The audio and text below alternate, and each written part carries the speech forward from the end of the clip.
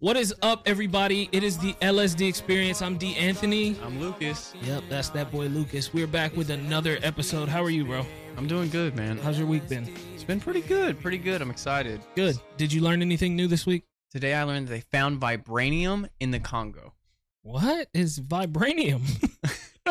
I forget you. I forget you don't like conflicts. So, vibranium is from Wakanda. It's like this metal in Marvel and everything. Okay. Okay, well, it's not really vibranium, but people are calling it vibranium, right? Okay. And it is like this weird electrically charged rock. There's this video that's been going around the internet recently, and it's crazy. They've shown that like when you knock two of the rocks together, it's like sparks will come off. Whoa. And that they even like have like a video where they put like two wires on the end. There's a little light right here on either side of the rock, and it lights up the bowl. Wow. Where did you say this was found? In the Democratic Republic of the Congo. Oh, so in Africa. Yeah. Which is why people keep on saying it's vibranium. Okay, so Wakanda from like the Black Panther. Yes, exactly. Okay. And like it's crazy because like I did a little bit of research, quickly and everything. And it was talking about how like just a small amount, if this is real and everything, could like power a house for like 2 months straight. Wow, it's crazy. That's crazy, bro. That's really interesting. So the DRC is known to export this mineral called coltan, which can turn into tantalum once it's like been processed and everything. And tantalum can. There's a bunch of words. I know, but it can hold an electrical charge. That can, right? But the thing is that these rocks look like they're just taken straight out of the ground, right? And all I can think, right, when I see it, besides like Wakanda and Black Panther and all that stuff, all I can think about, I just hear Fortunate Sons playing in the background and like helicopter choppers and a eagle going, "Caw!" being like, freedom is on the way. It's like, do not resist. You are being rescued right now. So that reminds me of this crazy urban legend you may have heard before. There's the legend of the girl with the guy in the back of her car. Okay? I know it sounds crazy. Just hear me out. Yeah. Okay, so there's this urban legend that there's this girl driving home from work late at night. She's driving on like a 2-lane road in the middle of nowhere. No street lights, no, stops for her to hop out, nothing. Yeah. So she notices this car behind her that has been behind her since she left work. And the car keeps like tailgating her, getting up super close to her. He's turning on his brights every 15 seconds. He even hits the back of her car. Like, what? So she's terrified, right? Yeah. So she eventually drives to a police station. For a while, this car's following her, like really creeping her out. She drives to a police station, gets out of her car, and just runs straight in, right? So she tells the cops, this guy has been following me. Like, I'm freaked out. I don't know what's going on. Please help me. So they go outside, ask this guy, why have you been following this girl? What's going on? They're about to arrest him. And that's when he says, I was following this girl because there was a guy in the back of her car. Oh, and he had a knife. And every time I would hit her car or turn on my brights, it's because he was raising up to stab her. And whenever I did it, he would duck back down. The cops are like, yeah, okay, whatever. So then they go and check the girl's car. And they find rope, tape, and a knife in her back seat. So this guy saved her life. He was going to stab her while she was driving? He was going to kill her. But I mean, like, if she's driving, bro, you're done too. I don't know, man. That's what it was. But that's crazy. Yeah. So I did a little research on this urban legend, right? Turns out that this is actually based on a case that happened in 1960. Really? Yeah. So this actually happened to a woman. There's not much info about who she was or where it happened, right? It was like 50, 60 years ago. Yeah, but it is based on a case, and it was very similar. It was almost identical. Wow. So yeah, it's crazy to think that actually happened to someone. Bro, let me tell you about this crazy thing I just heard about. Okay. All right. Did you ever hear about that guy on TikTok, Andrew Dawson? No. He's that guy that, like, do you remember that one video where it's like a mountain and there's that like giant up on top of the ridge and everything? Yeah. Okay, yeah. Dude, so I don't know. It looked fake, no? I don't know though. Like, how do we know? We saw him literally like zoom in on it, and it was like there a little bit, and he zoomed in, it looked big. Yeah. Anyway, it blew up, right? And then so he took this later that night, right? He took this public road up this trail and everything, right? Yeah. public road and everything. He gets stopped at near the top and everything by this guy being like, road's closed, turn back around and go home. Weird, right? Yeah, on a public road. Mm. And so he did that, right? So he goes home. Yeah. He's at his house. And then he takes a video of this. There's footage of this. He like opens up his blinds a little bit. That same car is sitting outside of his house. Oh, no. And he goes out to like walk up to the car. It peels out. Gone. Right? Mm-hmm. And then he went from posting daily, right? To nothing. Silence for a month and a half.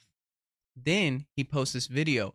Weird as fuck, bro. He's legit just like staying there like this and everything. Yeah. Very awkward, and he seems very nervous, and he's talking about how he's not in danger, like he's not missing. Yeah. And how the videos were faked, everything was staged, it wasn't real. Okay? Seems shady. He's like looking in the corner like of the room. camera? Yeah. And it seems like he's been made to say this stuff, right? Yeah. And then 10 days later, he posts another video where he's like, I'm scared. Everything I posted was real. I don't know if you guys are hearing much from me anymore after this. And then a month and a half later, his obituary shows up in his local newspaper. What? Yeah. Since we're on some gloomy topics, let me tell you about the NFL player that became a serial killer. What? Yes. His name is Randall Woodfield, okay? Randall Woodfield was drafted by the Green Bay Packers in 1974. He was kicked off of the team for exposing himself to a woman, several women, not one. And, you know, his coaches and everything always said that he was so, like, disconnected from reality, right? They said if you looked in his eyes, it was like you were looking into emptiness.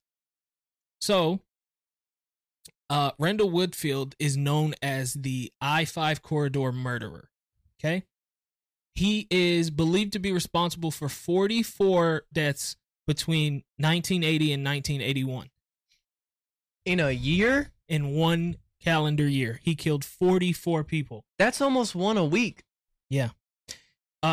So what's even wilder is that he was only 25 years old. 25 years old and killed 44 people by the age of 25. He was caught because he did this thing which kind of tipped the cops to him. He used to put athletic tape. He would bound his victims with athletic tape at their wrists and at their ankles. And there was a couple of survivors early on with people he would just rob, and he wouldn't kill them. He would just like SA them, and then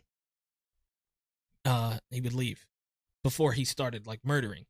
And they always described that he would have athletic tape across the bridge of his nose for some reason. That was his disguise. It's like they wouldn't be able to identify him because of a piece of tape on his nose.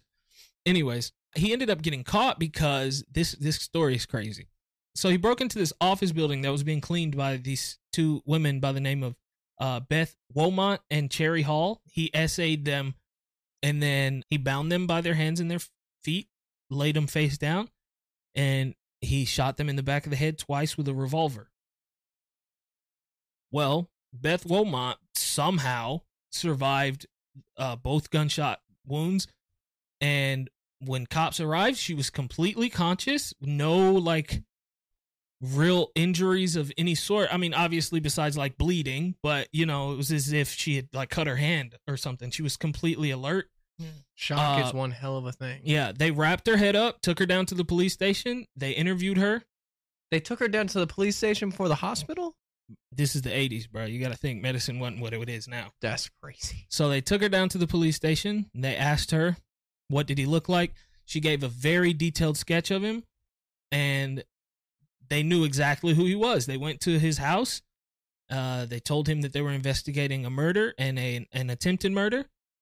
They looked through his house, and guess what they found in his house? The tape. Athletic tape. So there's this conspiracy theory that Avril Lavigne unalived herself back in 2003 and was replaced by a doppelganger. Yeah. That's crazy. Yeah. So the conspiracy theory is that the fame was getting to her. It was going to be a lot. She was dealing with her parents getting divorced at the time. And with everything, it just seemed to be too much. So that she unalived herself.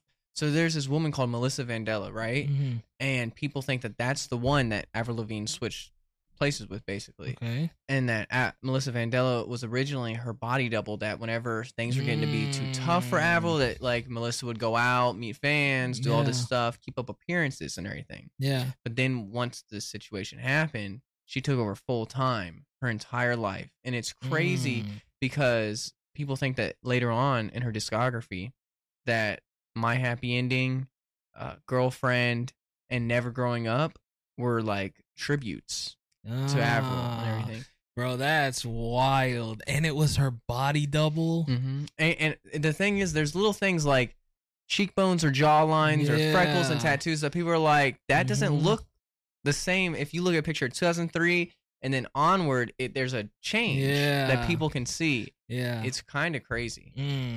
That's actually insane, bro. And it's wild, too, because Melissa Vandella has no presence online whatsoever. And who doesn't have a presence online? Our grandparents have a Facebook or something. Yeah. It's crazy. She's like untraceable. Exactly. As if she never existed. She's not her anymore. This is Lucas from the LSD Experience. Thank you so much for stopping by. Make sure to follow all our other socials at the LSD Experience, and we'll see you next week. LSD Experience.